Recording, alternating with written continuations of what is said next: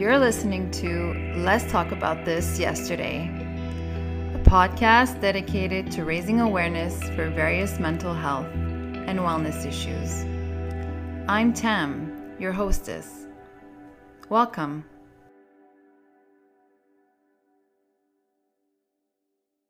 It goes without saying that today's topic clearly hits home for me, just as much as the perfect combination of chocolate and peanut butter, my favorite flavor combination of all time. Okay, yeah, a little ironic food humor here, but hey, I'm allowed. I'm a hostess. Okay, but on a more serious note, we're finally addressing the topic of eating disorders. Just to give you some facts here, approximately 1 million Canadians have a diagnosis of an eating disorder. Eating disorders are serious but treatable mental illnesses that can affect anyone, regardless of gender, age, racial and ethnic identity, sexual orientation, or socioeconomic background. Too many people with an eating disorder are never diagnosed but suffer significant personal and family distress. While it is well documented that mental illnesses are a leading cause of premature death in Canada, and yes, I repeat, mental illnesses are in fact the leading cause of premature death in Canada, it is less known that eating disorders have the highest overall mortality rate of any mental illness, with estimates between 10 to 15%. Suicide is the second leading cause of death after cardiac disease.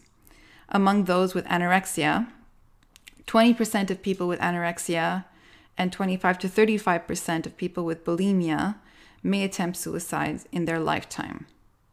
For females aged 15 to 24 years old, the mortality rate associated with anorexia is 12 times greater than that of all other causes of death combined. Yeah, serious stuff, and I do wonder how many of you may be alarmed by these statistics. Of course, there are other types of eating disorders other than anorexia and bulimia that are less known, and we will address those as well. I want to do this episode not only to inform those of you who don't know much about the illness, but to sensitize people, as this is one mental illness that I find is, and I've said it before, maybe too many times, but very much misunderstood, and unfortunately judged, even as a question of vanity. Well, trust me when I tell you it has nothing to do with that, and you'll see why, hopefully. Today's episode, I'll be doing a deeper dive into my experience with this disorder, with some excerpts from my discussion with José Lavigne, a Sudbury, Ontario native, who is the lead of the education and prevention component at ANEB, Anorexie et Boulimie Québec, Anorexia and Bulimia Quebec, an organization offering hope and support to people suffering from eating disorders across Quebec and nationwide. She has a very interesting profile, holding a bachelor degree in fine arts from UQAM, the University of Quebec in Montreal, a year of study in psychology at the UQO, and holds a master's degree in art education from Concordia University here in Montreal. Over the years, she has specialized in working with people with eating disorders, as well as those who have developmental disorders, such as autism. She's worked for the cause eating disorders on a span of over 20 years here in Montreal and the Ottawa region. This work includes working at ANEB as a coordinator for a closed support group and working for Hopewell Eating Disorders Support Center in Ottawa as a mentor for a young woman suffering from anorexia. Now, if you all listened to my first official episode entitled This Is Me, you may recall that this disorder first took its place in my life when I was about 11 years old, mainly due to intense and at times violent bullying for most of my childhood, as well as being brought up in a way that made it difficult for me to define and respect my own boundaries, mainly out of fear of loss and rejection. The disorder harbored itself discreetly over the course of my life until the scale started tipping for the worst starting in 2013, due to stressors in my professional and personal life with my ex-partner, as well as my family dynamic. When I think about it now, it's incredible how unaware I was about what was happening to me. I was going about my life on a very go basis, as we all often are. Just everything is at a fast pace. Don't see the time flying by. I was just going at a very intense pace, stretching myself thin for everyone and everything, and not taking any time or very little time or moments to pause, to stop, or to realize that something else was going on underneath it all. I thought I was living the life I was meant to live.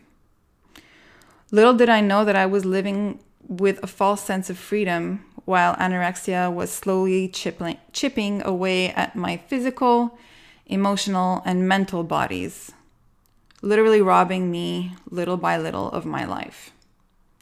I was in complete denial and unawareness, which comes a lot with eating disorders. If you ask why it's so hard to get through to someone that you suspect has an eating disorder, it's because more often than not, they don't realize they have a problem themselves. And that's even more difficult when living in a society where the message has constantly been, thin is in. Think about it. No one congratulates you for gaining weight, do they? Or for eating that extra piece of chocolate cake. When the messages of such positive reinforcement for weight loss are so loud and strong, it's hard to know when you've crossed the line, when something is wrong. I may be repeating myself a little in this episode for those who listened to my This Is Me episode, the first official episode of the podcast, but I want to try to bring as much relevant information and testimonial as possible to truly make you, the listeners, understand the disorder, and for those who are struggling with an eating disorder right now to be able to relate and know that you're not alone. So, if some of you have listened to the other episodes, and if you recall, it was very, very gradual, the weight loss, the really drastic weight loss that happened since I was promoted to manager in 2013. And when it kind of all came toppling down after I had developed my CRPS, it was a day in the office in April 2016 where I got a comment that I looked like I had gained a few pounds, and that kind of set me over the edge. I was already very underweight at that point, and that really made me realize that anxiety that I felt, that made me realize that I couldn't even gain a few pounds at the time to get my menstruation back, that gaining a few pounds was worse for me than actually having a normally functioning body, because I had not had my menstruation for, I think at that point, 2 years. I knew something wrong. And that's when I opened up to my sister, who referred me to the Douglas. Now, I remember very well, this is the first time also that I heard about Aneb. I had gotten in touch with the Douglas and I was set up for a phone interview. And this was on June 1st, 2016. I remember the day. And I remember taking the call. I was at the office and I went out to the, I worked in the Square Victoria at the time, for those who live in Montreal and who know it. And I went to sit by the fountain to take this call. And I was asked a series of questions by a girl, a social worker who was in training at the time, about my weight, about these rituals, at that point I didn't know that they were rituals, but these behaviors that I was doing. I wasn't really understanding why she was asking all of these questions. But after she finished the interview with me, she told me, okay, well, I'm going to be presenting this to my supervisor who will evaluate, but know that the waiting list is about a year to be entered normally. And I just recall sitting there And when I heard that, literally feeling, because I was feeling like my body was giving out, because I was feeling like something was not okay, that it was hard for me to just sustain a normal breathing pattern or a heartbeat, I thought, oh my God, I don't even know if I'm going to make it a year. That's how much I was suffering in silence inside. She did at that point introduce me to ANEB, referring me to that organization. Now, I did get admitted just a few months after, because once she did present my case to the supervisor, they expedited my entry because of the health risk that I posed. But in the meantime, I was suggested to go to ANEB, which I had never heard of. So here we are to talk about the eating disorders, but to also introduce to you this wonderful organization and to see how it could help you and to see how its role and what it has done for people with eating disorders and what it can do for you and for people who are your loved ones. So our first mission is really to help people who are suffering from eating disorders, any form of eating disorder. ANEB, first of all, ANEB Quebec stands for Anorexia and Bulimia Quebec. That's our first mission, to help people who are suffering, and then also to support the people who are around those people, so family and friends. We also help raise awareness in the public in general, and our partners may help as well people with eating disorders. We try to prevent and diminish the consequences of an eating disorder. And we also participate in training of professionals, and also to help with early diagnosis of especially anorexia or bulimia. Why would you say early diagnosis is especially important in anorexia and bulimia? That's our specialization. Okay. Yeah. Because we will get into that after of all the other types that there are, but yes, those are the For sure. Yeah. Right. That's why. So that's one of the missions, but we do all of our services are for anyone who's suffering from any form of eating disorder. That's important for the public to be aware of that, not just the more classical or the eating disorders that are most common or well known. I did suffer from an eating disorder not otherwise specified as an adolescent and young adult. Recovered, and I've been recovered for more than 20 years.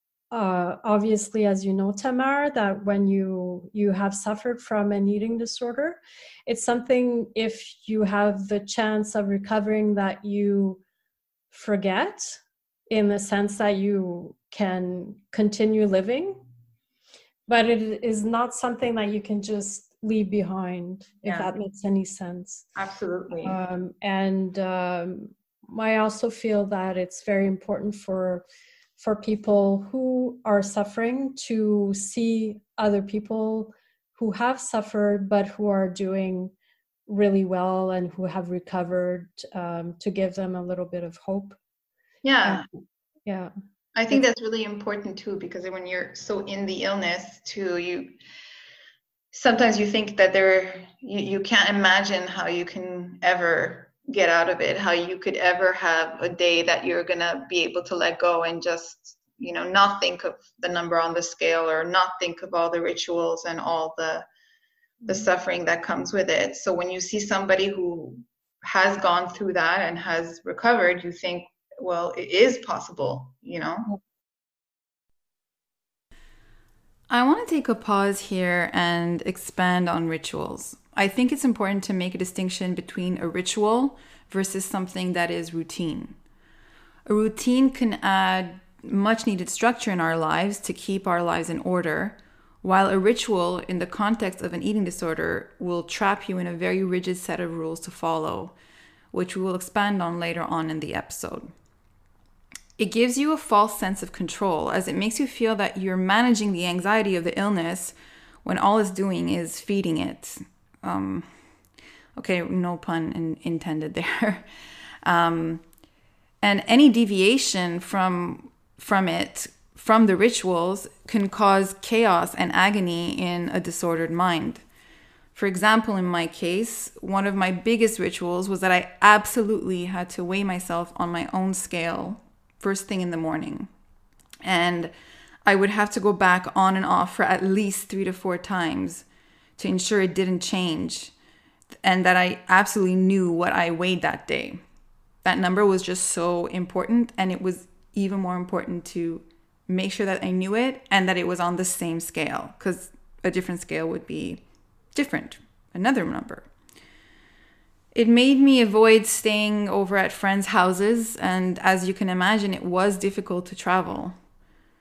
Another ritual was that when I had dinner, it had to be sitting on the same couch, in the same position, watching TV, in the same bowl, and not speaking to anyone during.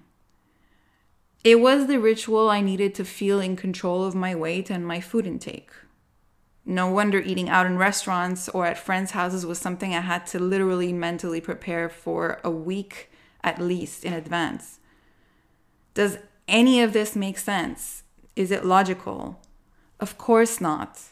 That's why it's a mental illness. It's not just a problem or a caprice, as people could say and judge it as. And that's kind of the mistake that many of our loved ones make, as they try to see it logically, and when they can't, they get frustrated with themselves and unfortunately oftentimes with us. Well, I have to say, first of all, congratulations on your recovery, and to be able also to take that and to be able to give back to people who are suffering from it. It's not always easy. I think there's some people who kind of, they recover and, it's just too painful to kind of revisit that and or kind of want to stay out of that, which I understand. And then if you're able to also be able to help others, then that's really, really great too. Yeah, thanks. Well, for you as well, the work that you're doing. And I think time really heals. I don't know about you, but so now I kind of see it in an objective manner, my past. But I recognize the suffering that I went through and that people can go through when you have an eating disorder. Can you talk to me then about what type of eating disorders there are? Because everybody does know about anorexia and bulimia, which even at that, the definition of that is not necessarily 100% clear to the public. But there are also other parts. I also asked if we could specify when it actually becomes a disorder, because some people think that if they have some, I've heard some people say, oh man, like I don't know, like I have a really hard time controlling eating sweets and I just love chocolate cake so much. I think I have do I have kind of like an eating disorder, but like on dessert? So, it's a bit more it's not the same. I think that you can have body image issues and perhaps or inclined to have concerns about your weight or food intake or that sort of thing.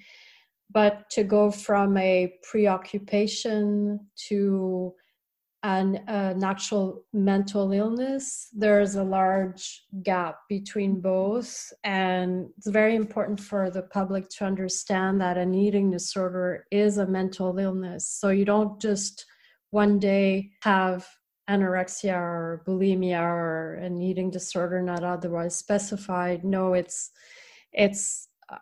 a lot of criterias are put together and which make you eventually have an eating disorder. What is an eating disorder? Well, eating disorders at large, no matter which type you may suffer from, are a range of psychological conditions that cause unhealthy eating habits to develop. They may start with an obsession with food, body weight, or body shape. but eventually it leads to a lot of suffering that handicaps your whole world, which means basically someone with an eating disorder will eventually probably quit a lot of their social activities. If they're at school, if they're at work, their relationships will suffer from the eating disorder. So everything around that individual will be affected. And if, when you say, just to get back to that, you said they'll quit activities, and I mean, I'm asking you these questions, I know why. Yeah. But why? And some people will just wonder, like, because I remember when I started getting more and more sick, yeah, people were noticing, like, oh, well, Tam, she's not the same. She doesn't come around as much. She doesn't go out with us as much. She doesn't. So can you explain why people do kind of cut out from that social setting? Yeah. So when you become, when you have an eating disorder, your whole world revolves around what are you going to eat that day.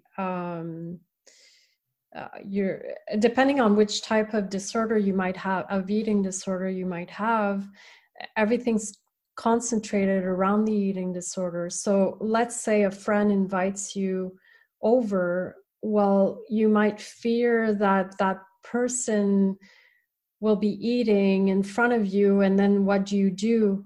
You know that your habits have changed, and you kind of fear that because they're considered abnormal, the judgment that might or the misunderstanding of, even if it's a friend or a close family member. And also this whole preoccupation takes hold of your whole mind, your body, and so it's very difficult to even take on activities that you used to be able to take on. And also, we'll talk about it later, but a lot of times an eating disorder comes with other mental illnesses such as depression, anxiety, and so that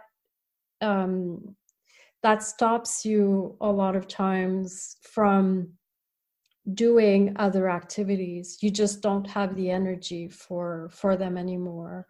Yeah. Or you may be so anxious that the thought of even being around people makes you too anxious, so very uncomfortable.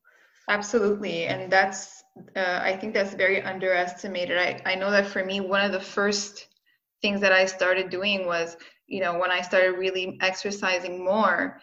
Before that, I used to, you know, because I've always had the anorexia, you know, mentally I was very underweight at 10, 11. That's when it started. But then I kind of was always slightly underweight, but didn't realize that I was keeping my habits for, I don't know, like 20 years or something, 20 some years. And then when I really started getting sick again was when I started working out. And before that, you know, at work, I was always, you know, I'm a very sociable person, and I loved, you know, going to all the cocktail parties and the dinners after work. And then, you know, it kind of started becoming like, okay, well, you know, thinking about all the calories that you get from that glass of wine, or, oh, if I go out after work and I drink, well, what if I'll be too tired to get up early to go to the gym? And it was like, it slowly started that way. And I just wouldn't go out and see people anymore because I absolutely had to ensure that I was up to go to the gym. If not, I would suffer the whole day of feeling horrible about myself, of, you know, of having skipped the gym or going out to have cocktails or food out. And you kind of, you know, get distracted and you want to limit yourself in front of people, but you feel this pressure from everybody that everyone's eating, and then you eat yourself and then you feel horrible about it. So yeah, absolutely. It's also the fact that people don't see all that. Like they see you sitting at the table, but they don't see that in your mind there is like this constant ramble of a bunch of voices, and that are just trying to focus on what's happening in front of you and engaging with your friends, but you just can't. That voice is just too powerful and too strong. So it's like, well, why not just avoid all of that? And that's where the isolation, which is a huge part of it too, comes in, right? Josée will be talking to us about the types of eating disorders, but just give you a quick little overview. We have anorexia nervosa, which is mainly characterized by behaviors that interfere with maintaining an adequate weight. Bulimia nervosa, which involves food restriction followed by binge eating episodes. And these are the two that are most known. There is also one called ARFID. I don't believe we really talk about it, but it's called avoidant and restrictive food intake disorder, which in this case, many people will be surprised that it has nothing to do with any distress over the body shape or size or the fears of fatness, but that the person literally has just limiting food intake behaviors in the amount or types of food consumed, and that could have a severe compromise on growth, development, and health. There is binge eating disorder, which is a mental illness that could seriously affect psychological and physical health as well because of the recurrent episodes of eating large quantities of food. And there are other specified eating disorders that, don't really have a term to them. But these eating disorders, all of them, are equally as serious and as potentially life-threatening as the more typical presentations. Let's dive a bit deeper now with Josée.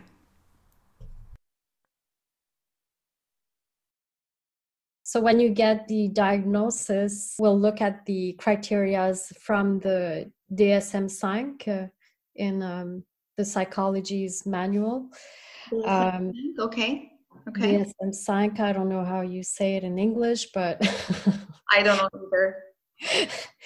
But basically it evaluates. It's an evaluation tool. Exactly. So any mental illnesses. So for anorexia nervosa, for example, it's characterized by a mental health disorder, which is characterized by sudden weight loss as a result of intense dieting, fasting, self-provoked vomiting, the use of laxatives, or excessive physical exercise. So this is not due to any other medical reasons, the weight loss, I mean.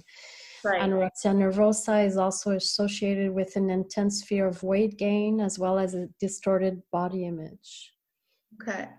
See, it's funny, like when you say self-provoked vomiting, I think a lot of people are like, isn't that bulimia?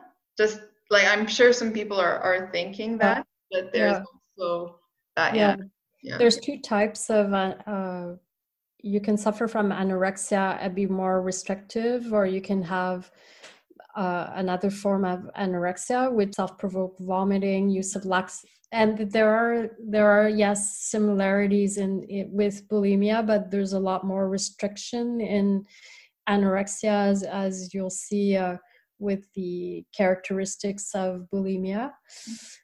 So bulimia is a mental health disorder characterized by compulsive eating behavior. So you wouldn't see that necessarily in anorexia. It's not as the difference really lies there. Yeah, and that binge eating Yeah, exactly. But it is always followed, because we'll see the difference between bulimia and binge eating by compensatoire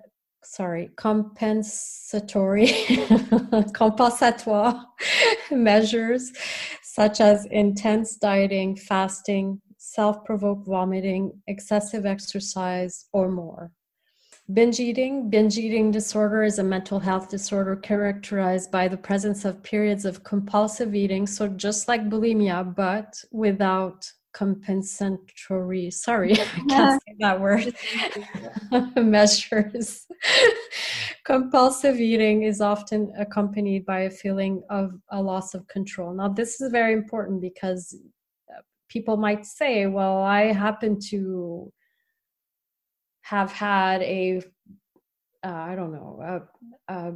bag of chips and I think that's binge eating. No, it really, it's with time and it develops and it becomes a mental illness. And like we explained, your whole world is around the eating, food, control, trying to control this feeling of loss of loss of control, loss of power, that sort of thing. So it's much more than just having a bag of chips now and again.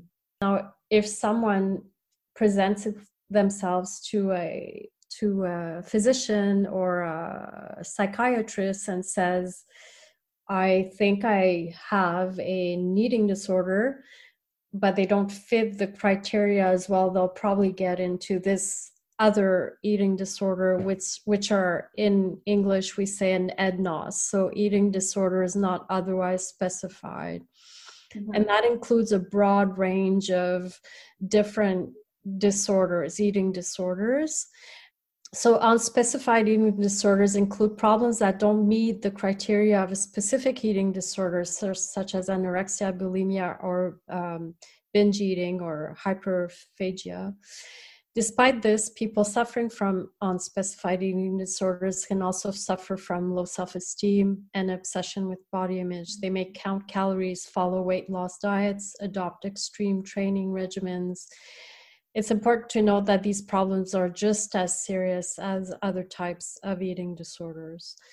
For example, orthorexia, which is something that we've seen in the past few decades, pretty common now in the eating disorder world, or bigorexia.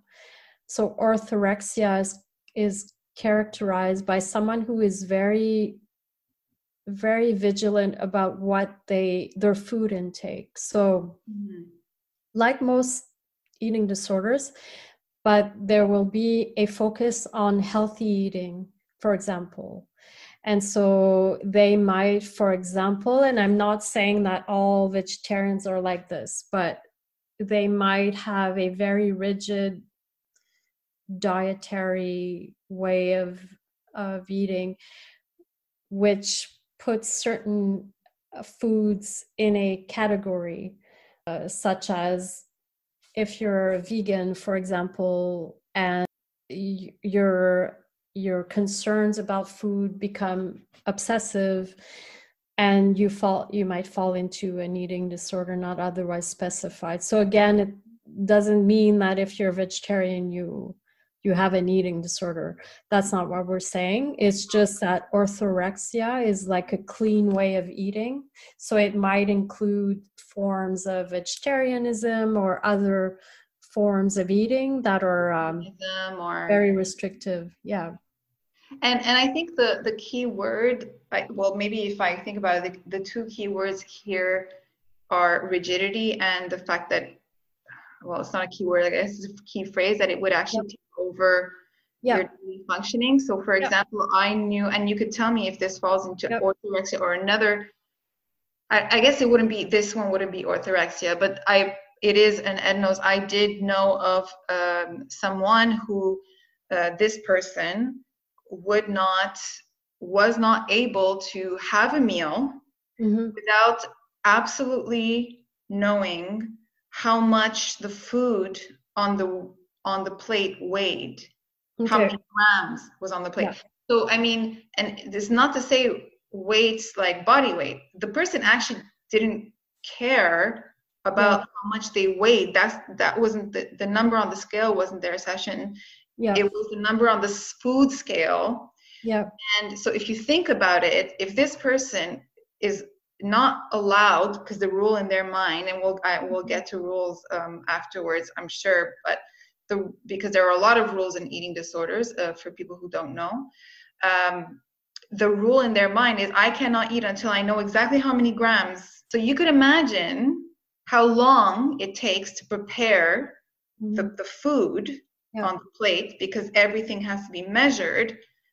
So this is a process that could take about an hour or so just to be able to sit down and have the food. So imagine if people had hours a day to just spend on weighing food. No, obviously this Yep. interrupts your daily activities, but this person could not go to a restaurant. Mhm. This person could not go to anyone's home to eat. Mhm. It was all had to be controlled in her environment and weighing the food, and that is an eating disorder, and it is just another type of obsession. And also, you can correct me if I'm wrong, but eating disorders are a form of obsessive compulsion as well. Because it's a mental illness, it can include other forms of mental illnesses such as OCD. obsessive compulsive disorders. Yeah, for sure. I wouldn't be the one who would make the diagnosis of someone suffering. So let's say someone's calling on our phone line. We do not offer diagnosis. We're facilitators, so we will listen and treat them or listen to them as though they do, no matter what, have an eating disorder. So for that person, that the one you were talking about who weighs food, a proper diagnosis would be from a health professional for sure. But it seems like it would be a form of eating disorder. I just want to mention also bigorexia, because a lot of times we'll talk about eating disorders, how it's more female than male of an illness, which is not true. An eating disorder does not discriminate age, sex, culture. So it doesn't matter what your background is, who you are as a person. Anyone can develop an eating disorder. Bigorexia, mostly common in men. And the way they see it is it's kind of a reverse anorexia, in the sense that they will want to build up a muscular physique. So in this sense, they want to build up their mass, their volume, in comparison to anorexia. So a lot of times you will find great suffering from this in this illness, for one, because it's misunderstood, and because it's an eating disorder, and because it's more male. So again, we'll talk about stigmas attached to eating disorders later on, but one of the things you can imagine as someone who's a little bit different than the most common stereotype of someone who's from a Western background, female, young. Those are the stereotypes. But then there's quite a few other people that you leave out who might be suffering from eating disorders. So this is an interesting, not evolution, but in this eating disorder world, how we've noticed this change. Okay. And I guess just so altogether, just to hit home, we do know anorexia, bulimia, binge eating disorder are the maybe the most prevalent ones, but there are others, and there are specifications for each. Yes. Yeah. Okay, thank you for explaining that. So if we can just get into the causes, we touched upon it a little bit, but what are the main causes of eating disorders? Because there is also a biological aspect to eating disorders, because there are people who have never even had an obsession with their weight do develop an eating disorder in their lives. So what could you tell us about that? So when someone develops an eating disorder, there are factors that are in place, and we call them predisposing factors. And there's 4 types. So there's the individual, and in that would be the personality of that person. For example, perfectionism or difficulty in becoming truly oneself. So the identity is kind of not sure how to form an actual identity for various reasons. Also fear of growing older, that sort of thing. So that's individual factor. Okay. The familial. So familial there's quite a few things that might trigger someone to have an eating disorder. So first of all, we look at the family types. So really characterize like two types of families. Okay. One that would be chaotic or one that would be controlling.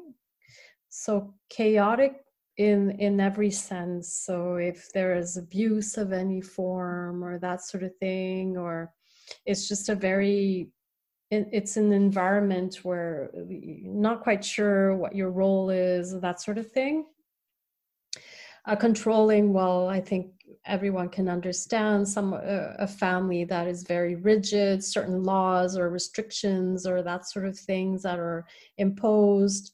Some values as well, like for instance, if we value a certain type of body and we project that value onto our children, well, that can help trigger the eating disorder.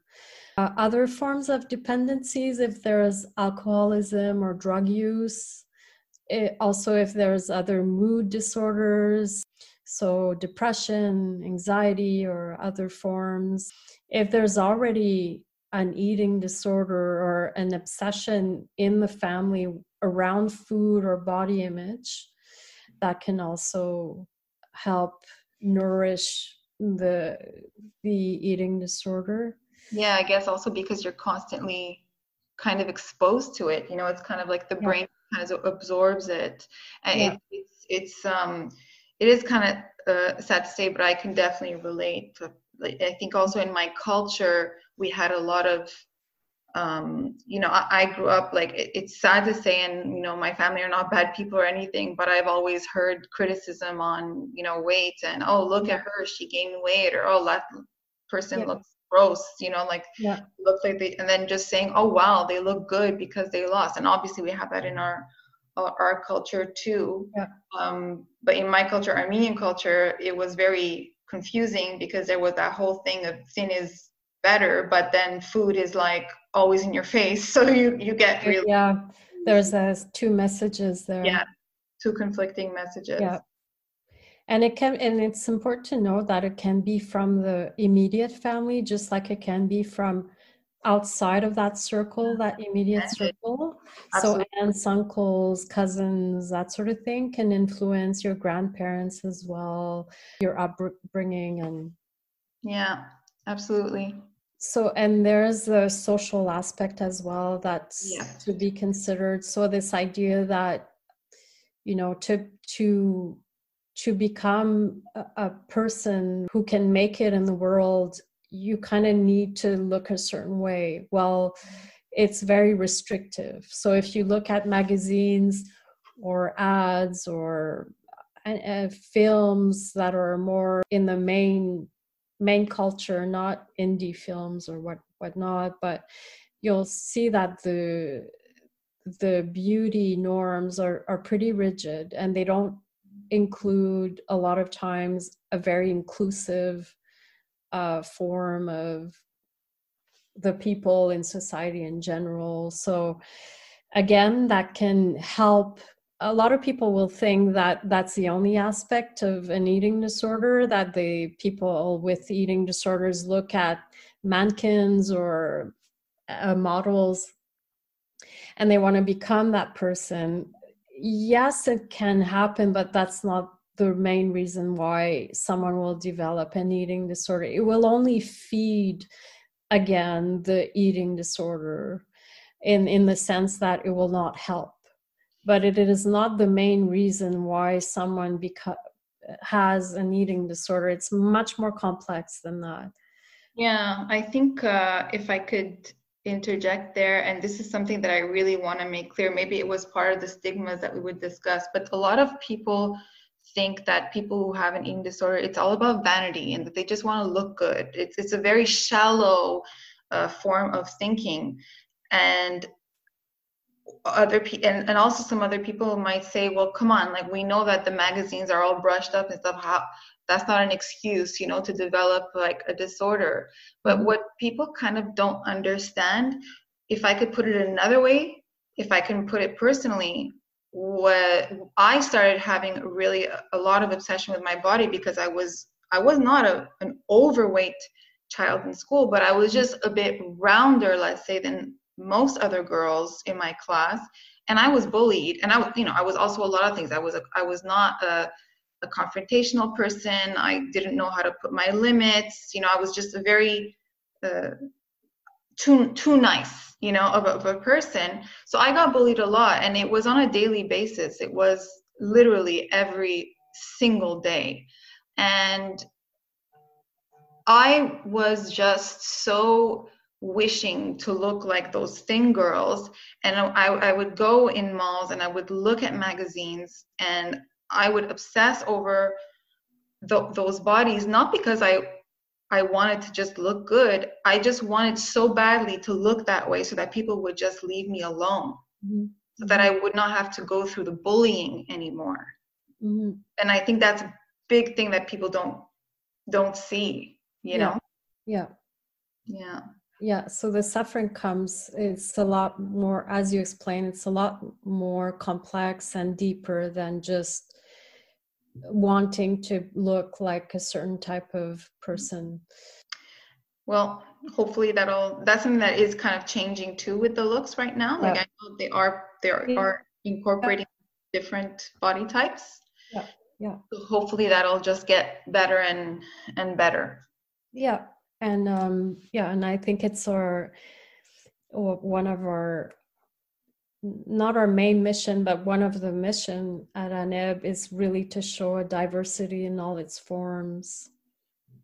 And I think a lot of people are doing a lot of work to break down all the usual social barriers that we might have that prevent healing and prevent certain people to have the same access to to a good life, like that. Even if you don't fit the norms, whatever norms that is, because it can change. Absolutely. And it has over time anyways.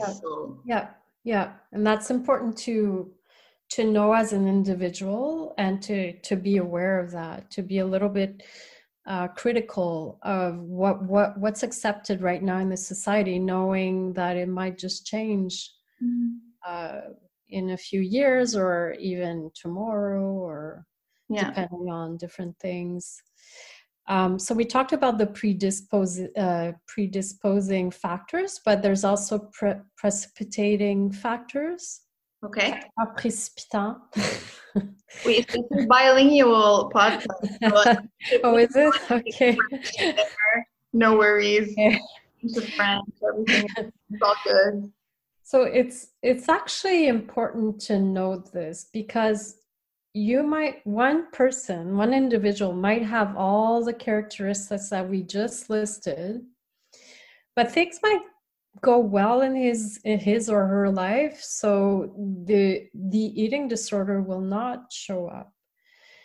But if you do have something in your life that's very difficult, such as a loss, so it can be someone very important for you who you lost, or if there's an acute demand in your environment, it can be at school, it can be at your workplace, it can be even social activities, like if you're an athlete and the demands to be physically fit is constant, and you're always reminded to look a certain way, well, that can trigger the eating disorder.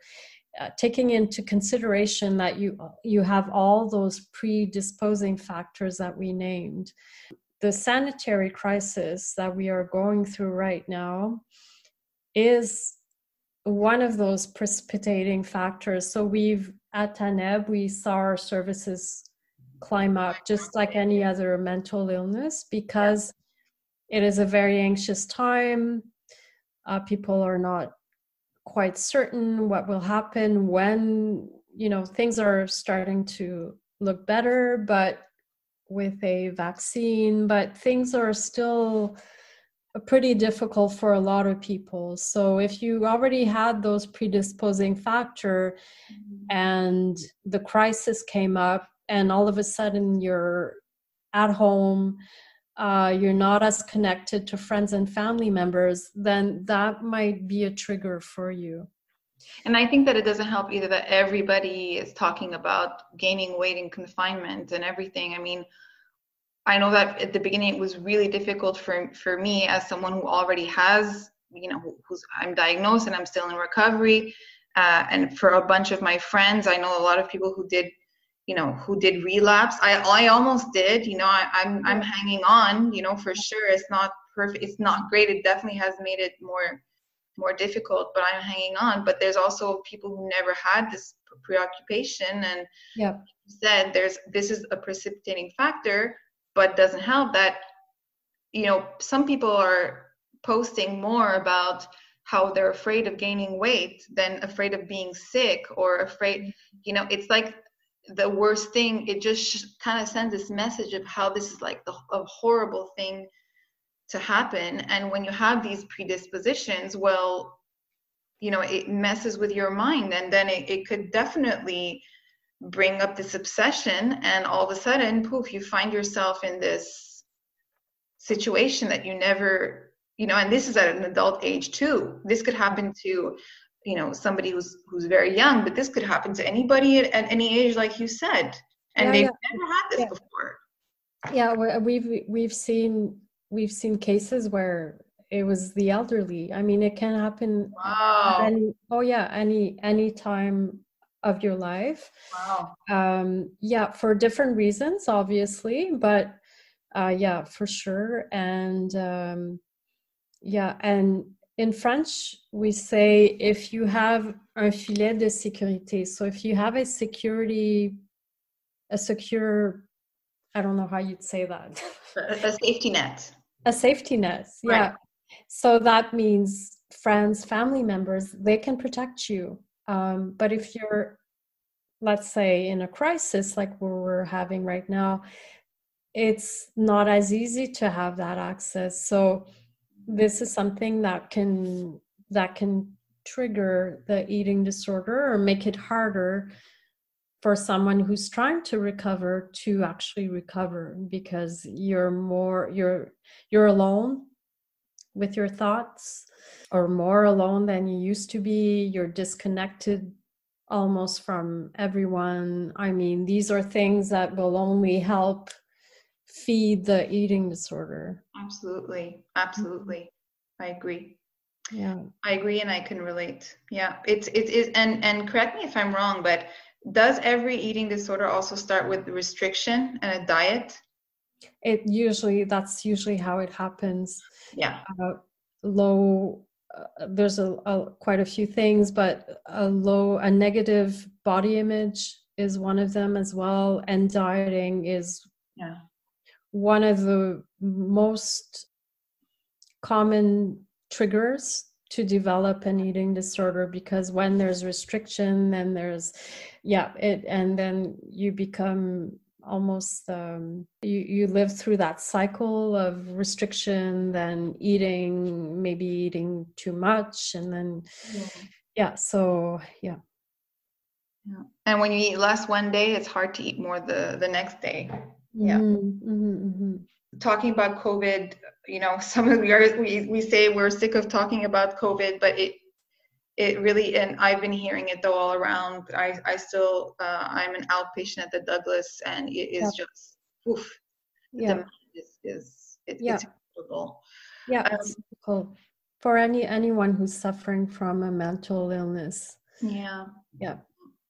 So let's get away from the technical a little bit and really talk about maybe more emotional and trying to connect with people who go through an eating disorder. This is important, I believe, to bring forth for people who are going through an eating disorder to understand that they are not alone, or some people who don't realize that they have an eating disorder, in order to maybe start the process of thinking about getting help, but also for people who live with or are friends with people who have an eating disorder to try and comprehend of what exactly someone with an ED, we'll say an ED, is going through. So tell us, what is an eating disorder really about? What is the patient, what's going on in their mind? A lot of things, but really, a lot of voices, a lot of noise. Yeah. yeah. Well, it's just that weight. To sum it up, weight, body image, anything that surrounds the eating disorder takes hold of your whole being. So there's no space for relationships, activities. It really becomes like an obsession, and there's a lot of suffering that comes in that. You mentioned, and I think I mentioned as well, how people tend to isolate themselves. There's different reasons, I believe, for that. Someone with an eating disorder, there's a part of them that will understand that what they're doing is not typical or normal. So they do understand, there's a part of them that understands that the eating disorder just takes over the healthy part of that person, that individual. So it's difficult for someone who hasn't been through it to completely understand what someone suffering from an eating disorder is going through. The mental charge that it will take, and also the physical aspects as well, because it is, you had mentioned, unlike another form of abuse, your body needs to be maintained by food in order to survive. So when the individual has help, and this can take time for different reasons, when that person finally gets help, there's a whole process that he or she needs to go through in order to be able to live with food in a manner that is more standard or normal or healthy. It's almost like you have to relearn everything that you acquire just as a human being normally. This feeling of being full or feeling hungry, you have to relearn how to get in tune with that. Because when someone has an eating disorder, all of that is put aside, because you kind of want to control what you eat, how you feel, your needs, basically your needs to have food, so it's a whole process. And because you also become so disconnected from, you're not connected anymore to your body, because you're suppressing any hunger. And most people, they eat with their appetite, or they'll eat when they're hungry, or when they feel hunger, or because they feel like having a piece of chocolate. But people with an eating disorder, they eat with their minds. And that's where all the rules come in. You're not allowed to eat for another 5 hours. It doesn't matter how. And then because you train yourself so much in that, is that you completely lose connection. I think that's a lot of times people that, don't you feel hungry? And it's like, it's rare. Because you're just so convinced that, first of all, in my case, hunger was just bad. And I think that what people also don't realize, because you're talking about the abusive aspect, you're talking about how it takes over and why it takes over. The abusive aspect, literally, and it's how I describe to some of my friends, is I feel like I have an abusive, because in my mind, the voice is male. I feel like I have an abusive partner. Literally, who is bullying me and abusing me. And yes, it is constant, and it is every day, because unlike other addictions such as alcohol or drugs, which I'm not at all saying that they are not important or as important, but food is a constant. It's not like you can go one day without food. Like, you're not exposed to alcohol every single moment of every day. You feel maybe more pressure in social settings, but it takes over so much, and it's not just 3 times a day. It's not like the times when you know that you're supposed to eat, is that the second you wake up, you're already planning of what you'll skip, what you'll cut. And also on the flip side, when you're aware that you have an eating disorder, every moment that goes by that you know you're restricting, or that you know you're going to do a purge, or you know that you're gonna leave the house and walk as long as you can, that you're doing this because you're sick, and it makes you feel another guilt as well. So it's this vicious cycle, and it's that damned if you do, damned if you don't, that I feel like everybody with an eating disorder does. Because when you do the right thing and help yourself in terms of actually eating and being and feeling full and being okay with being full, and you hurt yourself because the voice in your head just, it's like a monster that's been sleeping, and all of a sudden you're poking the bear, and it just wants to, and it says, no, I want to run the show here. And then when you give in to the eating disorder, well, then you do feel a high. There is this high of, in my case, and I just say my case because I don't want to say everybody, but a lot of people cases, there is a high of feeling the hunger, like a high that you get from drugs. But you also know that you're doing the thing that it doesn't serve you best, and that it's limiting your life. And I read it in a book called Untamed by Glennon Doyle. She said the saddest thing about mental illness for me isn't that I'm sick, it's the fact that I feel like I'm not living my best life. I'm not living my life fully. And I think that is exactly what anyone with a mental illness, and especially with eating disorders, are going through. You're just not living. You're not even able to eat properly. So and I think you said it well when you said that you don't feel hunger because you eat with your mind.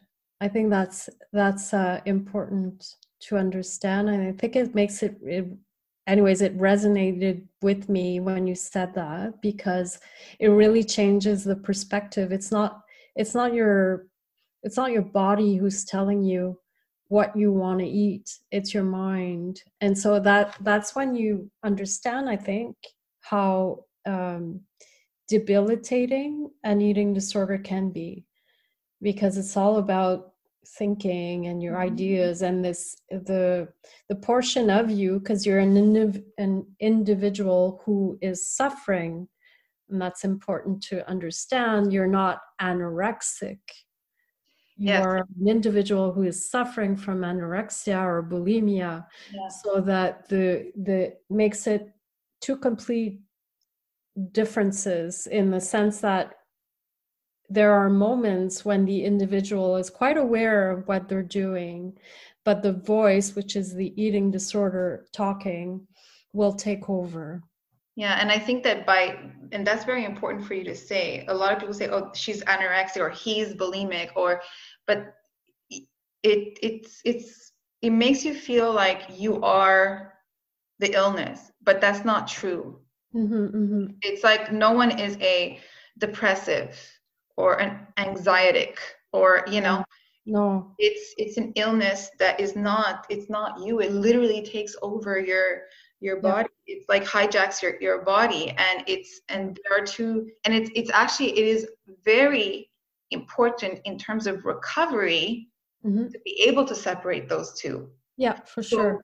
Please, people, whoever's listening, if somebody in your life is suffering of an eating disorder, they are not the eating disorder. It's very important to understand that, and I know that it's hard because you're talking to the person. You're not talking to the person, the voice inside their head. But I tell my friends, I say, like, if I'm sitting at a table with a friend, I say there aren't just two of us eating here. There's someone sitting next to me constantly trying to get me to put my fork down. You have to understand that that is not me. Yeah.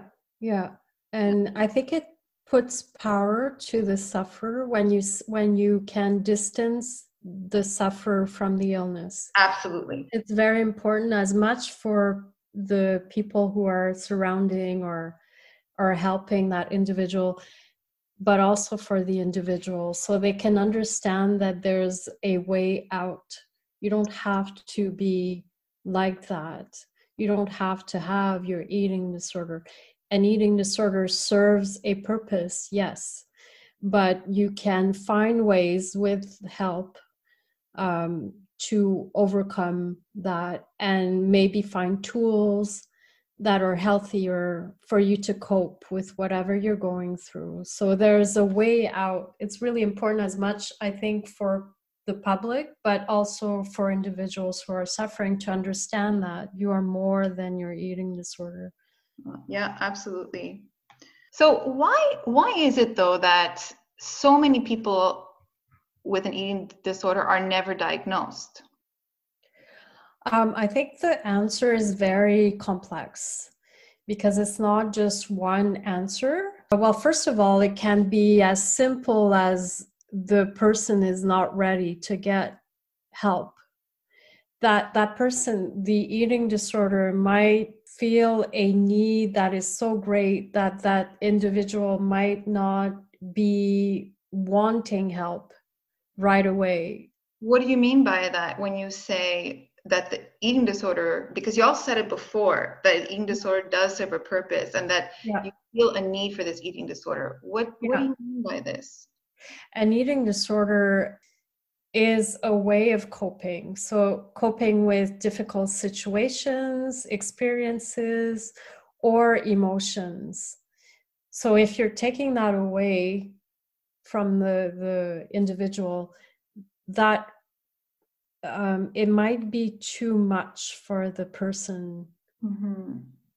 So, for example, let's say the young person is living in a family where we saw all the criterias, like, so they have the 4 predisposing factors, and they are still living under their parents' roofs, and there's I don't know, let's say there's not a lot of, the communication is not so great in the family. There is abuse, forms of abuse. It can be psychological or whatever. Mm-hmm. Well, that individual, their way of coping might be with the eating disorder, because, or else it might, the emotions that they are feeling, or the experience that they've had, is just too much for that person to cope with without help. So that help became the eating disorder. And like I mentioned, they already had the disposing factors. So it's not just anyone who, of course, like we mentioned before, who will develop the eating disorder. So it might be the individual themselves. Mm-hmm. Afterwards, there's quite a few reasons why someone... Interrupt you, sorry, for just 1 second. I think you said something, it's how they cope. Mm-hmm. And I think that if I could make it more relatable to the audience who doesn't know what this is just like some people cope with smoking cigarettes or having a drink, or for sure, develop into addiction. It's the same thing. I know that for me, when I was young and when I was hold on, I'd like to think that I'm still young. So when I was very, very young, and being bullied at school, and not feeling like I was good enough, I felt like the only way I could control that outcome was by controlling my food intake. And it's like I felt good because I felt like weight loss and restriction was something that I was actually good at. I felt like I wasn't good at anything else. Yeah. Especially not, God, dodgeball was the worst, and gym class was the worst. Getting chosen last all the time, then getting that ball in your face all the time too was just awful. So I mean, like, that's how I felt like I was taking control. And in the latter part of my life, when it was in 2000 and I guess 13 when I really started going back down, it was like, you know, I had gotten promoted at work. I was super busy. I had a lot of stress. Yeah. I had a lot of pressure in my family. I was worried about my mom. I was having, you know, problems with my partner, and I just felt like I had no balance. There was no space for me at all, and it you know, it became like that was just my way of being able to feel like I had some kind of okay, the kitchen, the gym, that's what I'm good at, that's where I'm at. And that and then it, you know, it just went really downhill after all of that. Yeah, absolutely. It could so if people wonder, well, because some people say, why don't you want to let go of your eating disorder? Like, why do you need it? And I say, you don't understand, it is a security blanket. It is a false sense of security. Yeah, even though it's like there's parts of that individual who knows that they're not using a tool that's healthy, but it serves a purpose. So, but there are other reasons for not getting a right diagnosis or not getting diagnosed. It can be as simple as where you live. And unfortunately, if you live in areas where there's not lots of services and where people are not as familiar with eating disorders, they just might not get the right diagnosis, unfortunately, which is why it's important for organizations such as us, ANEB, but also the NEDIC, National Eating Disorder Information Center, where people from outside big cities can access services that are specified for people with eating disorders. Because or else it's just, you know, you might, for example, a person might be treated for depression, but the underlying or main illness might be the eating disorder. So yes, it will help the individual, but if that individual is not helped for their eating disordered habits and all that goes with it, then the treatment for the actual eating disorder will take a longer time, and it will be more difficult for that person to actually get the help that they require. So it can be as simple as that. There are other reasons, like more social ones, and that's more, it's related to your other questions, which goes with stigmas and judgments. Okay, let's talk about there's a lot of people who don't necessarily understand well what are eating disorders, might be prone to say that it only affects certain types of people. So women, only youth, only Westerners. Well, that's not the case. And I think that we made that very clear today. But again, imagine if you're a man who has bulimia, who's been suffering from bulimia for several years, and you come from a family where you just it's not encouraged to speak about your emotions or what you're feeling or whatnot, then that individual will find it very difficult to even acknowledge to someone else, a friend, family member, and a health professional that they have an eating disorder. So that might also affect the fact that you might or might not have the correct diagnosis and help that you require. Yeah, I think for men too, there is like I mean, I do feel like it is getting better, but there's always that, stigma on men that they're not supposed to show emotion, Yep. That they're supposed to fix things, that they're supposed to be strong, and I'm saying this quote unquote, like with my fingers, no one can see me, but basically, and I think that it's sad because it just represses a lot in men. It can also, that could also be a cause of them acting violently or in anger as well. And there's also a big prevalence of eating disorders as well in, LGBTQ Yep. community. Yep. Yeah.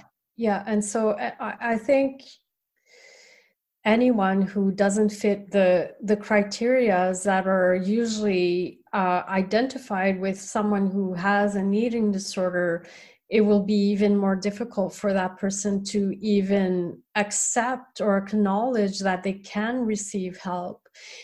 Imagine if you're an older man, homosexual, or, so you have different identities that make it even harder for you to get the help that you should receive.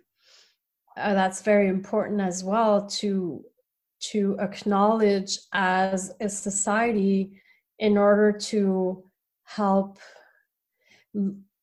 end those preconceived notions that we might have of someone who has an eating disorder. So it's not just young Western women, but anyone.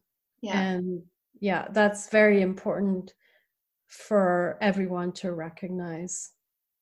And what about the notion of, and I guess I'm speaking from experience here as well, of people who aren't diagnosed because the person themselves doesn't even realize that they have an eating disorder. So, for example, in my case, I had, I thought after, when I was super young and I had anorexia at 10, 11, and within a year or so, I was kind of like weight restored. I thought I'm cured. And that's what everybody else thought too, even though the obsessive thoughts and a lot of the, comment on dit, les comportements, they continued. But I didn't realize that those were actually eating disorder behaviors. I thought that they were just, and then when I feel like when it became more visible after when I turned 30, I think it was 32, and I started losing a lot of weight and it became a bit more visible to other people. I feel like it's like this sneaky disorder that just tries to fool you, because when I finally came to terms and I realized, and I couldn't even say I have an eating disorder. I said I realized there's something weird between me and food, like my relationship with food. And I spoke to my sister about it, who was the first person, and she said, "Oh, finally, I'm so glad you said it, because I've been wanting to talk to you for years."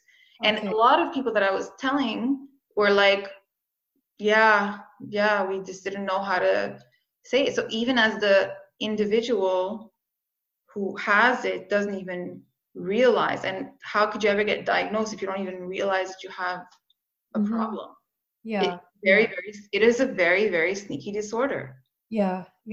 And I think obviously if you've had an eating disorder, you're more prone to have it again, or more sensitive, or more prone, I'd say. I think it's good to be aware of our behaviors or changes in our behaviors, so that we become very conscious of, what is the limit between okay, my behaviors are very preoccupying, or is it just, some concern that I know will get resolved once this in my life is resolved. It can be, Yeah. it's but yeah, obviously it can be, there can be relapses, but it's important also to note that you can fully recover from an eating disorder. So yes, it can be difficult, but you can recover. Let's bring hope to this conversation. Oh, yeah, there will be hope. No, I'm just kidding. We're saving hope for the end. Everybody, please hang on. Okay, so if we move on, I know we did kind of touch upon this throughout the interview, but can you tell us some of the main stigmas and judgments on eating disorders and how hard it really is to live with an eating disorder? So it's there's a lot of work that's been done in terms of creating awareness for the general public on mental illnesses and eating disorders, but there's still a lot of work that needs to be done. And because it's a mental illness, so something that you can't see, there's still preconceptions or judgments on what is an eating disorder and how someone who's afflicted with an eating disorder might be. And they don't understand the extent of the disease. So as we had mentioned, when you have an eating disorder, there's elements, there's predisposing factors and precipitating factors. So we know that there are a lot in place that make a person have or become afflicted with an eating disorder. Most people don't know that. So it's not just, some people might think that it's just a matter of eating or not, or stopping or changing your eating habits, but it's so much more than that. Yeah, because it is, as much as everyone thinks it's really about the food, but it's not really about the food. And I know it's hard to explain that.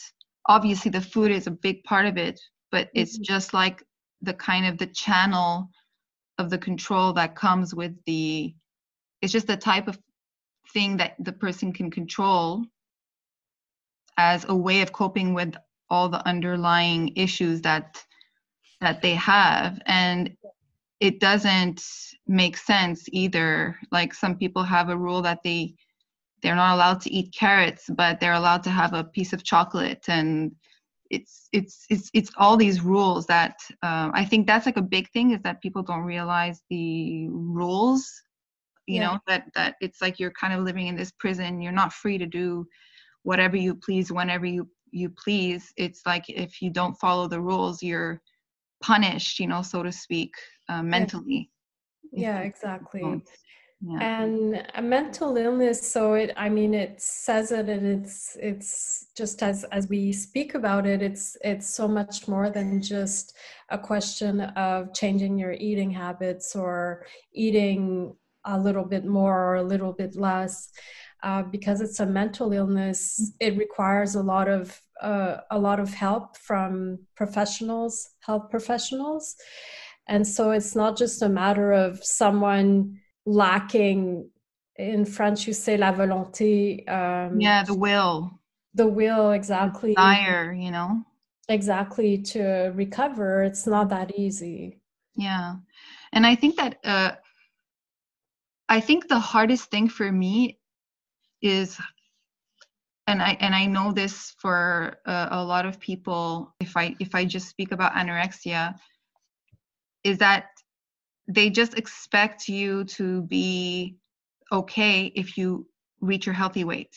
And if they don't see you at the healthy weight or have gained a good amount of weight, they think that you haven't progressed at all, which is absolutely untrue, because there's so much work to be done on the inside for it to actually, you know, catch up maybe on the outside, and it's vice versa. Somebody could have their healthy weight, but if they haven't advanced enough in their mind, or to understand themselves and to understand the disorder and to work through everything that needs to be worked through, their risk of relapse is quite high. Yeah. So that doesn't mean that they're actually good because now that they have a healthy weight. Yes, obviously, for sure, physically, if you think of a physical health, of course, but it doesn't solve. It's not just about the appearance on the outside. It doesn't solve everything. And that's why I said it a few times throughout the podcast is, when I was 10, 11 and I had anorexia, once I regained kind of like healthy weight, everyone was like, cool, she's done. But it's in the mind. It's not a physical illness. It's a mental illness that has a lot of physical repercussions. Yeah. That's a big thing that people need to undo. And people also need to understand that it makes the person who's fighting feel like their efforts are just not enough, just because they don't visually show something that the other person in front of them expects, Yeah. It's hard to make somebody, I understand why it's difficult for them to understand, and it's difficult to give that message and to make people understand. So I think you have to be strong-minded as much as you can to, despite what people say, just keep going and listen to the experts who are there guiding you and coaching you through the disorder. Yeah, and it's important to know that there might be relapses. It doesn't mean that the person is it on the right path or to recovery. It's just that this needs to be taken into consideration. It's not just a black and white situation. Yeah. And unfortunately, the society we live in, doesn't really value all the strength that goes into someone who's recovering from an illness, a mental illness like an eating disorder. So all these strengths that are not necessarily known are within that individual, and it's not. Yeah. It's a series of little steps. Absolutely. And those little steps are really important to note as an outsider, but as well as someone who's suffering. And it can be very little, and when I say little, I'll try to give an example. Like, let's say, for the first time you're able to actually sit down with someone else and have a meal. Well, that's an important step. It might not look like a lot for someone looking in from the outside, but it is. Or someone who's ready to get into a therapy. Well, that's, again, for someone on the outside, that might not look like a very important thing, but it is for someone who's suffering. Yeah, I could also give a small example, is that I used to be afraid to touch a bottle of olive oil.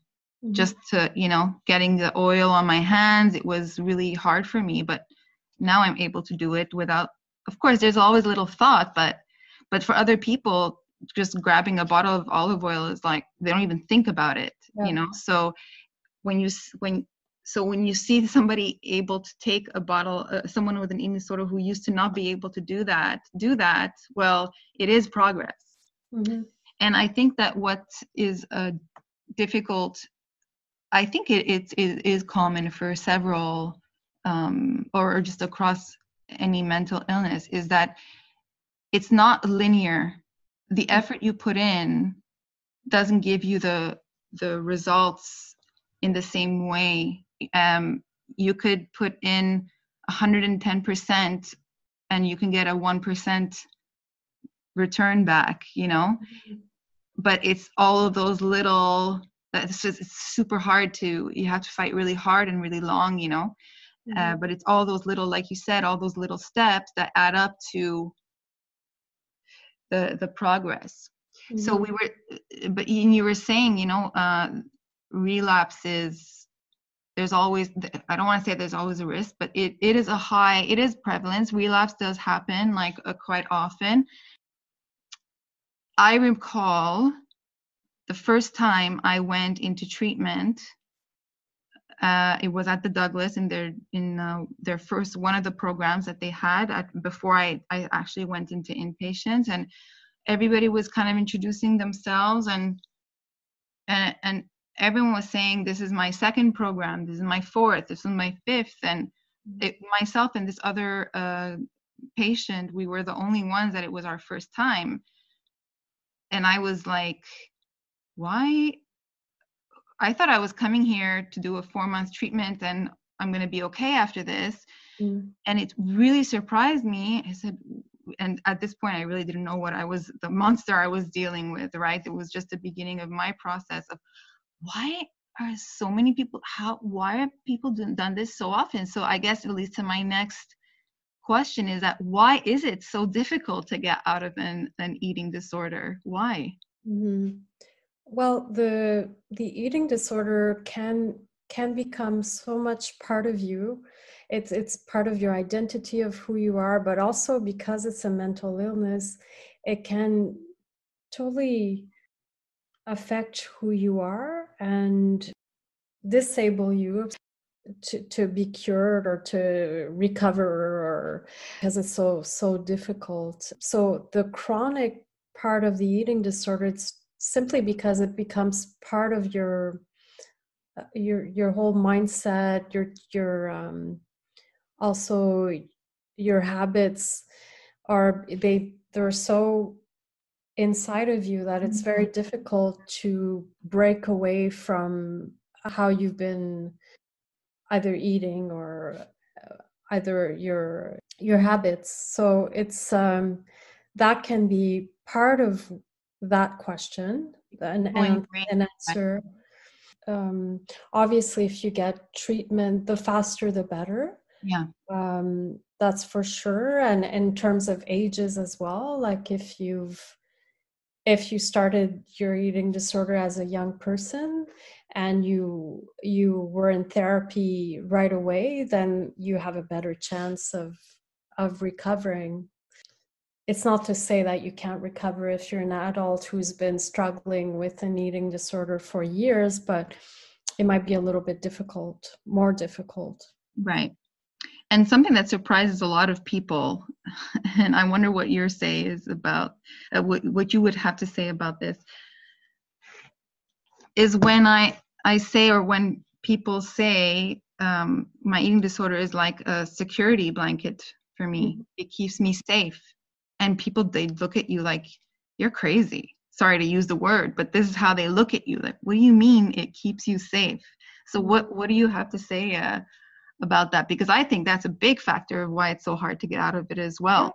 Yeah, for sure. I mean, the eating disorder started in your life because, or when I say your life, someone's life in general, because they were living through either difficult emotions or a difficult situation that was very, very, very difficult to live with. And so the eating disorder becomes kind of like like a security blanket, something that you can trust, that that will be there for you. And so that factor makes it even, as you mentioned, more difficult to overcome the eating disorder, because it's kind of like a friend, even though you know that the eating disorder is not really helping you in some ways, it's very unhealthy. In a way, it does appease certain emotions, or it and it can serve different purposes. For example, it can be a way of rebelling against a very difficult controlling environment, or it can be a way to be assertive. It can also be so it can serve different reasons for different people, but the underlying reason would be to deal with emotions and to deal with difficult situations. So yes, that becomes even greater of a challenge to get rid of the, eating disorder. Yes, and in my case, and it just also for the audience as well, when I bring up my what happened to me, is to kind of give people like some kind of an idea of what could go through someone's mind with an eating disorder, or just to have like a more concrete example. But for myself, I just was somebody who had so much responsibility on my back, but was not able to say no. Yeah. It's like I didn't have my voice. Yeah. And so it's like I had to show, like when I was emaciated, no one asks you for help because they think that you can't even sustain your body. And I actually started, truth be told, I started at one point, as much as I did want to get out of the eating disorder, I also wanted to stay because I was afraid, and I wasn't strong enough then. When I say strong enough, I mean in terms of, advanced enough in my progress, that I wanted to stay sick because I was afraid of, well, once I start looking healthy, everyone's going to want something from me again. Thankfully now I use my voice and I'm not afraid to say no or put my limits, but that's one example of how it does become a security. It's like, wow, now people are just leaving me alone. Yeah. And it's like, woof. Yeah. So in a way, it protected you against people taking advantage or. And I know I'm not the only one. I've heard other patients say the same thing that I just said. So yeah. Okay, well, I mean, it's no secret that there's a lot of mental suffering in mental illness and in eating disorders. I think it's important that we talk about this because I don't think many people are, obviously it's not an easy subject to talk about, but I think that it's important that we do talk about the suicide rates for eating disorders. So what can you tell us about a few facts on that? Yeah, well, it's still for eating disorders, it's still ranked number one in terms of deaths for mental illnesses. The main reason, there's two reasons. It's either physical complications, so heart failures most of the times, especially if you're restricting, so anorexia. But also the suicidal rates are pretty high as well. Have to take into consideration that it is a mental illness, so it means that the person who has an eating disorder is suffering, and they might also have connected to the eating disorder another mental illness such as depression. And so that makes them even more at risk of either suicide attempts or actual suicides. Yeah, it's an important factor to consider, and it's not something to take lightly. That's why awareness in the public in general is really important to prevent deaths either related to physical complications or suicide are prevented. Yeah, I think that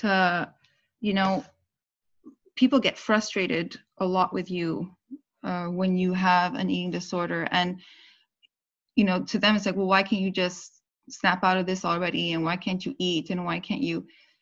As hard as it is for people around us, we also feel, when you feel like maybe you're on your way to doing better, and then all of a sudden you have a relapse or you have a panic attack, or you sometimes you just say, well, how am I ever gonna see a day where I'm gonna be able to just get up and breathe and just be grateful that I'm here without thinking about, what am I going to have for lunch? What am I going to have for this? I have to cut here because yesterday I ate this, and how much do I weigh? And for us too, it's extremely discouraging. And sometimes you just think, you want to stop your own suffering, but you also feel like you're a burden to everybody around you because they make you feel bad.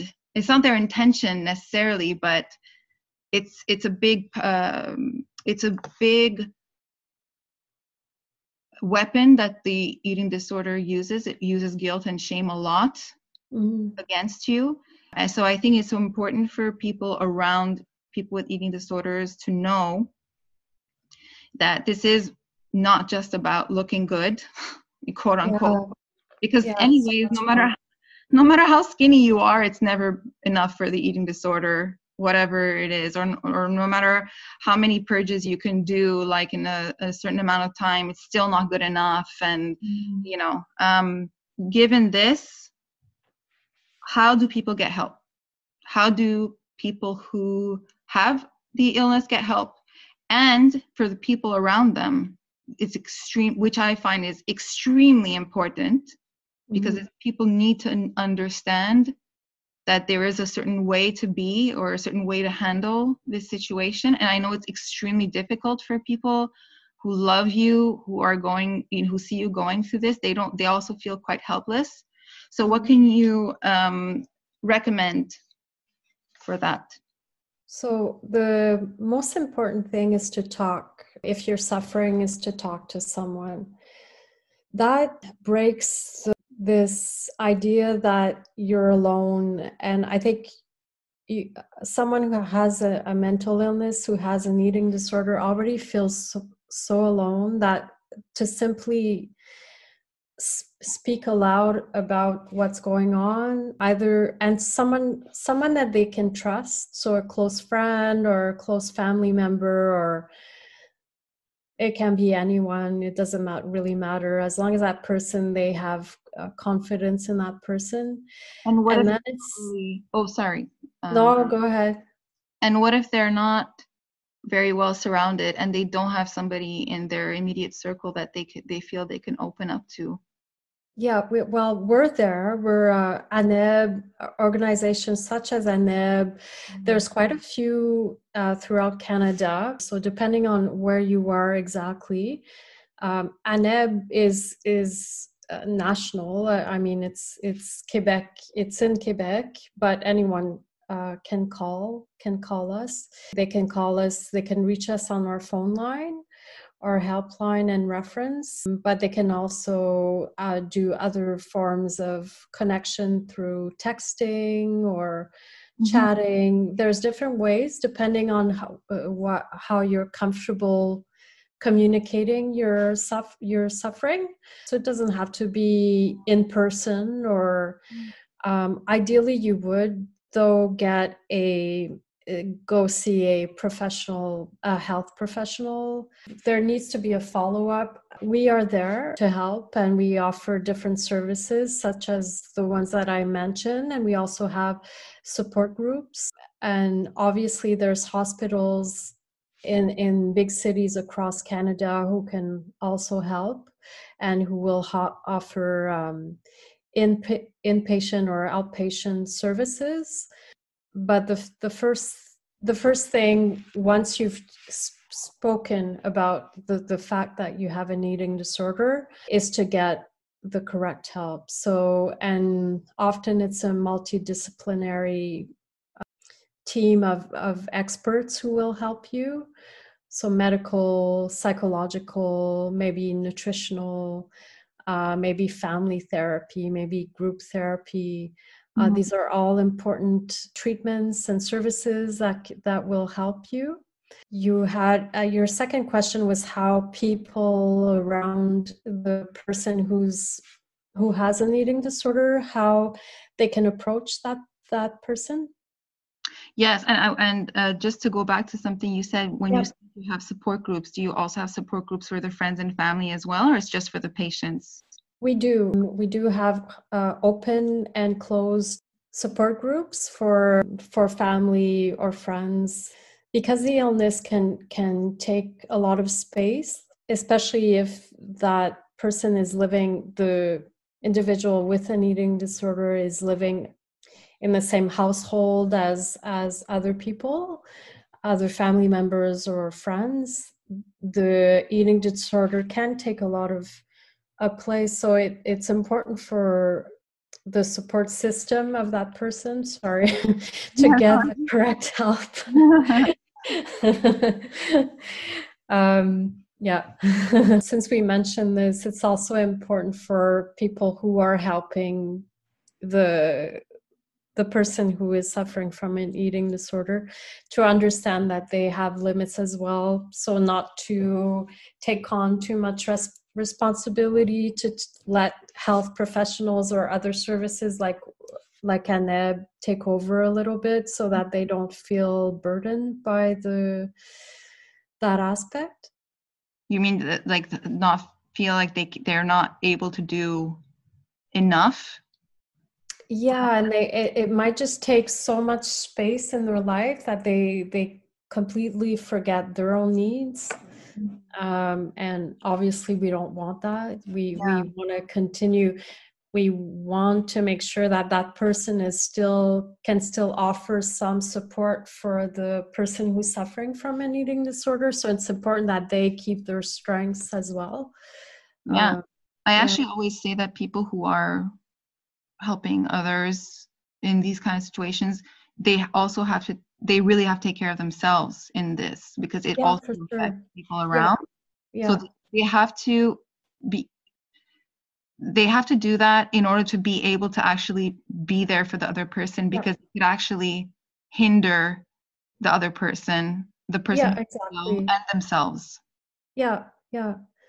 It's important to set limits, of how much help you can actually offer that person without letting yourself go.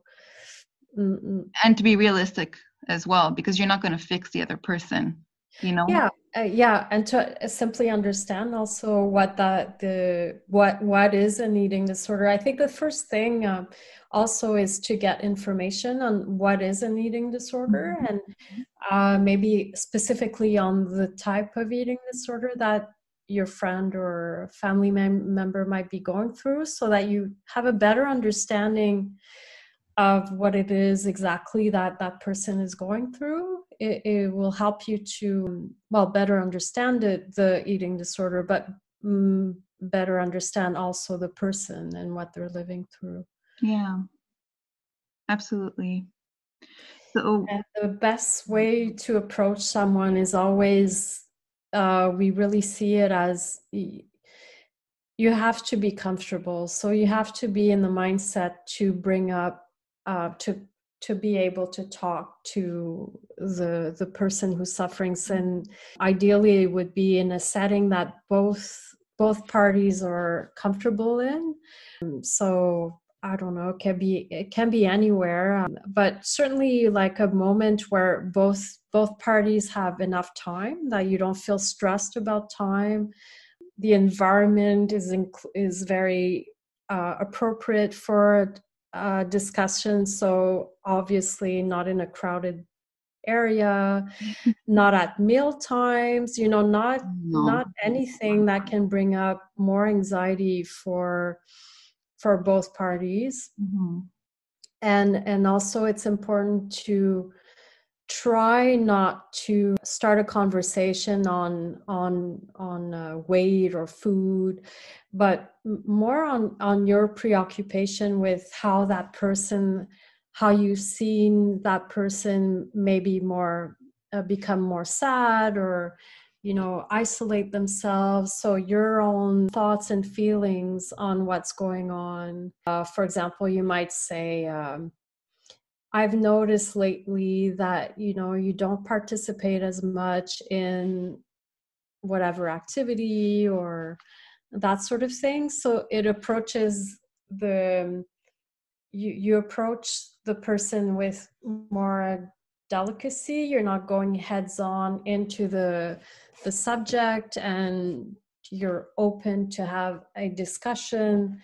And and it makes them feel maybe a little less, they would be a bit less on the defense as well. Yeah, for sure. Yeah. Well, I think that it is something, I know I have some friends who told me, like, we just want to know what to do. You know, we Okay. want to know what to Yeah. do. We just want to, if we could have a list of like the best things to do, or the, you know, and I've tried, you know, like to communicate what is best and what is not, because it's not the same for everybody. But I think it's important to know for everyone out there that there are organizations like yours who are fully aware and fully consider the impact that it could have on them, and that they do need to also kind of be taken by the hand to be shown. Yeah. So that's very encouraging to be able to have access to that. And we will be putting all of the information of ANEB. I'm going to be posting that on the podcast page. So everybody, you guys could go and check that out afterwards. So if we, so in a way to close, let's talk about recovery. So so obviously we do know it might seem impossible sometimes to the person who's going through it, but recovery is possible, and there are people who do recover. Yes, for sure. And that's important to note for especially the people who are suffering right now from an eating disorder. There, you can recover from an eating disorder. It doesn't have to be a lifetime suffering, and obviously take into consideration what you're going through right now. You might see that it is possible or not, but just to know that you can recover. There are a lot of people who have recovered, who live very healthy, normal, quote unquote, lives without the eating disorder. It is possible. I really feel though that you need help. You can't do that on your own because you already have so much to do. You kind of need support and lots of courage. Yeah.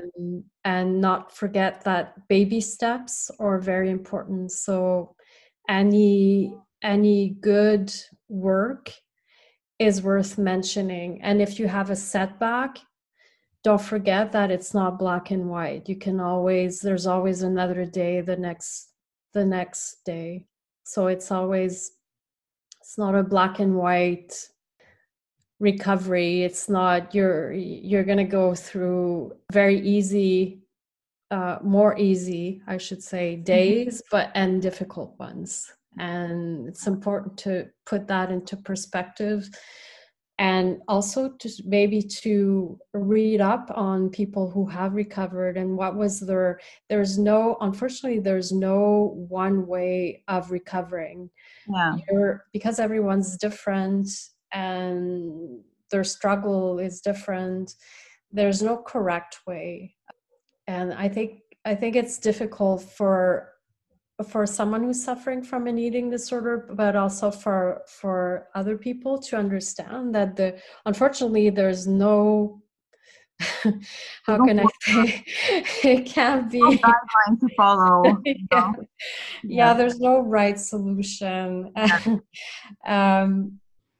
really depends on so many factors. But therapy is very important. Yeah, and there are some people I know who do just external intervention for a couple of months, and they're okay. And then there are people who go back to inpatient several times. You know, I mean, it really does depend. But I think it's important to know that when we're talking about setbacks and everything, and I really want people also who are around people with eating disorders, if you have someone who has bulimia and they have not purged in months and it happens, or someone who has anorexia who gained a certain amount of weight and at one point had lost some weight, or one day skipped a meal, it doesn't mean relapse. It does not mean that it's relapse. It's just like anybody else that has a bad day. We have a bad day, and it doesn't mean relapse. Thank you very much for this interview. Thank you. It was very, very important to me, of course. And I think that I hope that it'll just reach out to people and that people will know more about the eating disorder, and that people, hopefully, who may have wanted to reach out for help will now consider it a bit more. And I think one of the great things of our generation is the texting does. I think it helps people reach out because they don't have to make a call and have their voice heard. Like if they're scared or reluctant, it could start with a text. It's a lot more accessible. Yeah. So I really do hope that people will. Hopefully, you'll get a few more calls because of this interview, and we can help people a little bit more. Yeah, and remember as well, we don't discriminate. So it doesn't matter what age you are, which sex you are, what you identify as, your culture. It really doesn't matter to us. We treat everyone like they are suffering, and I think that's important as well. Wonderful. Thank you, José. Thank you, Tamar. Thanks for having me. Oh, all the best. So a few very important last words here before we close the podcast. I truly enjoyed my interview with José. I think every interview that I do is, of course, special. But this one, as I had said in the beginning of the podcast, was the big one for me. I think back of all the times that I went through so much turmoil because of this illness, that I still have some of those moments. I think of all the times that I had arguments with my friends or with my family or with my ex-partner because of it. Think of all the moments that I would just sit on my own and just look at the world around me and just feel like I wasn't made to be here. How could you live in a world where your biggest fear is to do something so fundamental, which is to eat and to nourish yourself? I still can't believe where I am today sometimes. There are moments that I didn't think I was going to make it. And to be sitting here today and talking to you all and conveying this message is more than I thought I would ever be able to do. And that's one of the reasons why I wanted to do this podcast as well, is to show all of you out there who are going through this that there is a way and that there is hope. I've come to a place in my life where I don't believe that this will ever be something I never ever think about, but I don't want to forget it either, because it is a part of my life.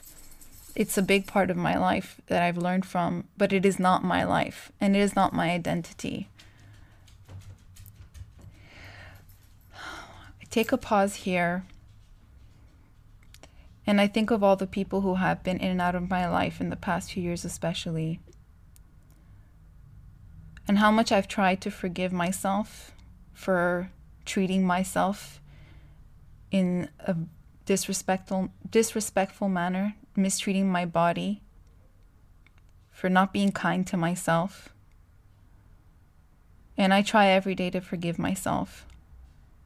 I forgive all of the people who have also judged me, misunderstood me, and made me feel guilty or less than because of the illness out of their own anger and frustration. I forgive them. I especially forgive my ex-partner as well, especially him. And I feel much more liberated today than I ever have, even though I still do struggle sometimes. Actually, there's a thought every day, let's not lie, but God, do I have much more freedom than I used to. I'll leave you guys today with an anecdote of something monumental that happened to me in the last few years from a complete stranger. I was at, I believe it was the Betapin in the Old Port, meeting up with one of my friends, Anna, and we were just sitting at the table And all of a sudden, there was a few people at the table and some people left at one point. And all of a sudden there was a waiter who came up to me and who gave me a note. And he said, I'm sorry. He's like, the girl who was sitting here before gave me this to give you.